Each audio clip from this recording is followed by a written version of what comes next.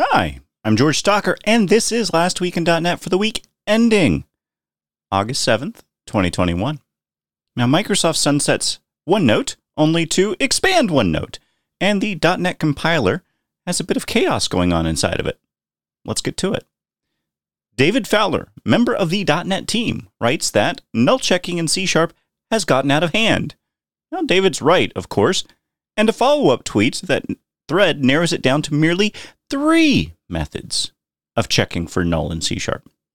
Now, it's another day and another chance to tap the sign. Just because you can doesn't mean you should. It's felt like that ever since C# was decoupled from the .NET framework, the language has exploded with new syntax. And yes, while newly divorced people sometimes go through a sowing phase, you reap what you sow. Adam Line breaks down the user experience and the human-centered design problems with Windows 11. Now, this is an in-depth deep dive into what those problems are, and you should check it out. Announcing the Code of Conduct enforcement services for member projects. The .NET Foundation now provides Code of Conduct enforcement across all .NET member projects. If you're a dick in one place, you're going to get banned from all the places. Don't be a dick.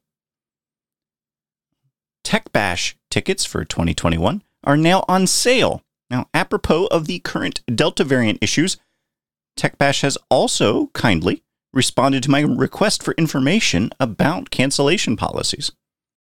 They say, if we cannot hold the event due to safety concerns, we'll work with the Kalahari, it's a resort where it's happening, to handle the event cancellation and refunding as we did in 2020.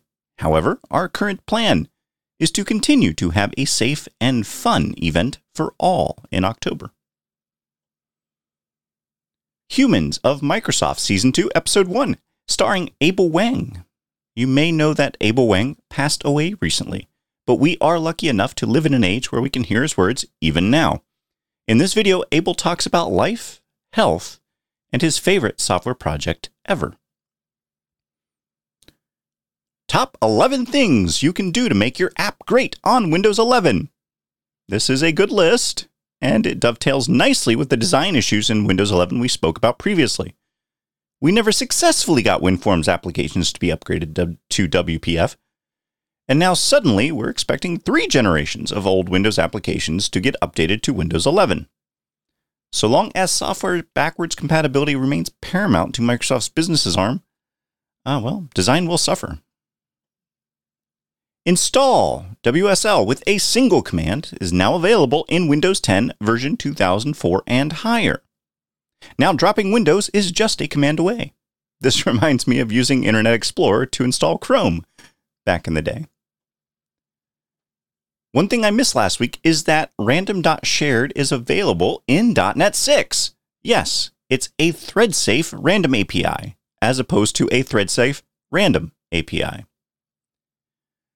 There's a list of features available for all the C# versions, including what's coming in C# 10 and C# Next. And with no hint of irony at all towards the ample ways to check for null in C#, there's also a parameter null checking proposal. There's word that link statements will be twice as fast in .NET 6 than they are in .NET 5. Now, in this post, David focuses on performance, and so I have no reason to doubt his word, and apparently deeper benchmarks will be coming soon. Rider 2021.2 has been released, and it now includes Blazor WebAssembly debugging, support for removing redundant suppressions, support for refactoring in source generators, and lots more. No, I'm not going to tell you what the lots more is because those words are hard to say into a microphone, but there is lots more. The monthly .NET MAUI Community Toolkit stand-up was last week. They do these videos weekly, and if you're interested in MAUI, you should check this out. Now, there's also a helpful safety tip brought to us by Windows Insiders. They say, stick to the beta channel if you're on Windows 11 Preview. If you're on the dev channel, you can't go back to blow away your system and start over. InfoWorld's Simon Bisson talks about Project Coyote, a way to unit test multi-threaded asynchronous C# code. Try saying that 3 times fast.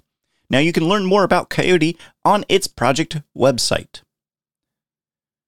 Some InfoSec people were looking into the base level security in Windows 365 and were not impressed. Now, from clear text password dumps and making everyone admin, it's a little embarrassing to see what the out-of-the-box settings are for Windows in the cloud. Microsoft to sunset OneNote for Windows 10. OneNote is the future. That sentence was not a typo. That is the actual title of their post on this. Now, apparently, there will be 2 different applications named OneNote. Sorry, there are 2 different applications called OneNote. See, this even trips me up. And now in the future, there's going to be just one. Also, Microsoft clarified that they are not building a 3rd application called OneNote. They're just evolving the current applications. The scary part here is they had to clarify that, in fact, there will not be a 3rd OneNote. There seems to be no end to the ways that pistachios, yes, pistachios, can kill. On the list includes suffocation, explosion, and fire, to spoil the lead. If you are running ASP.NET Core on IIS, make sure you've enabled the URI cache module. It's recommended for ASP.NET Core deployments, but is not enabled by default. Also, let's pour one out for everyone still running ISAPI. Mark Gravel reminds us that not even the compiler in .NET can reliably tell the declaration order of types or members. If your product depends on that thing being knowable, you are in for a world of pain. It's also worth noting that this knowledge is about as inside baseball as it gets, and yet at least one of you has written a hack to deal with it. Semver does not mean major.minor.patch in version numbers. It means failures.features.bugs. No, this has nothing to do with .NET, but it is insightful and funny. And that's it for what happened last week in .NET. I'm George Stocker, and if you are thinking about breaking up your monolith and moving to microservices, you want to check out my 5-day free course at movetomicro.services. Thanks, and I will see you next week.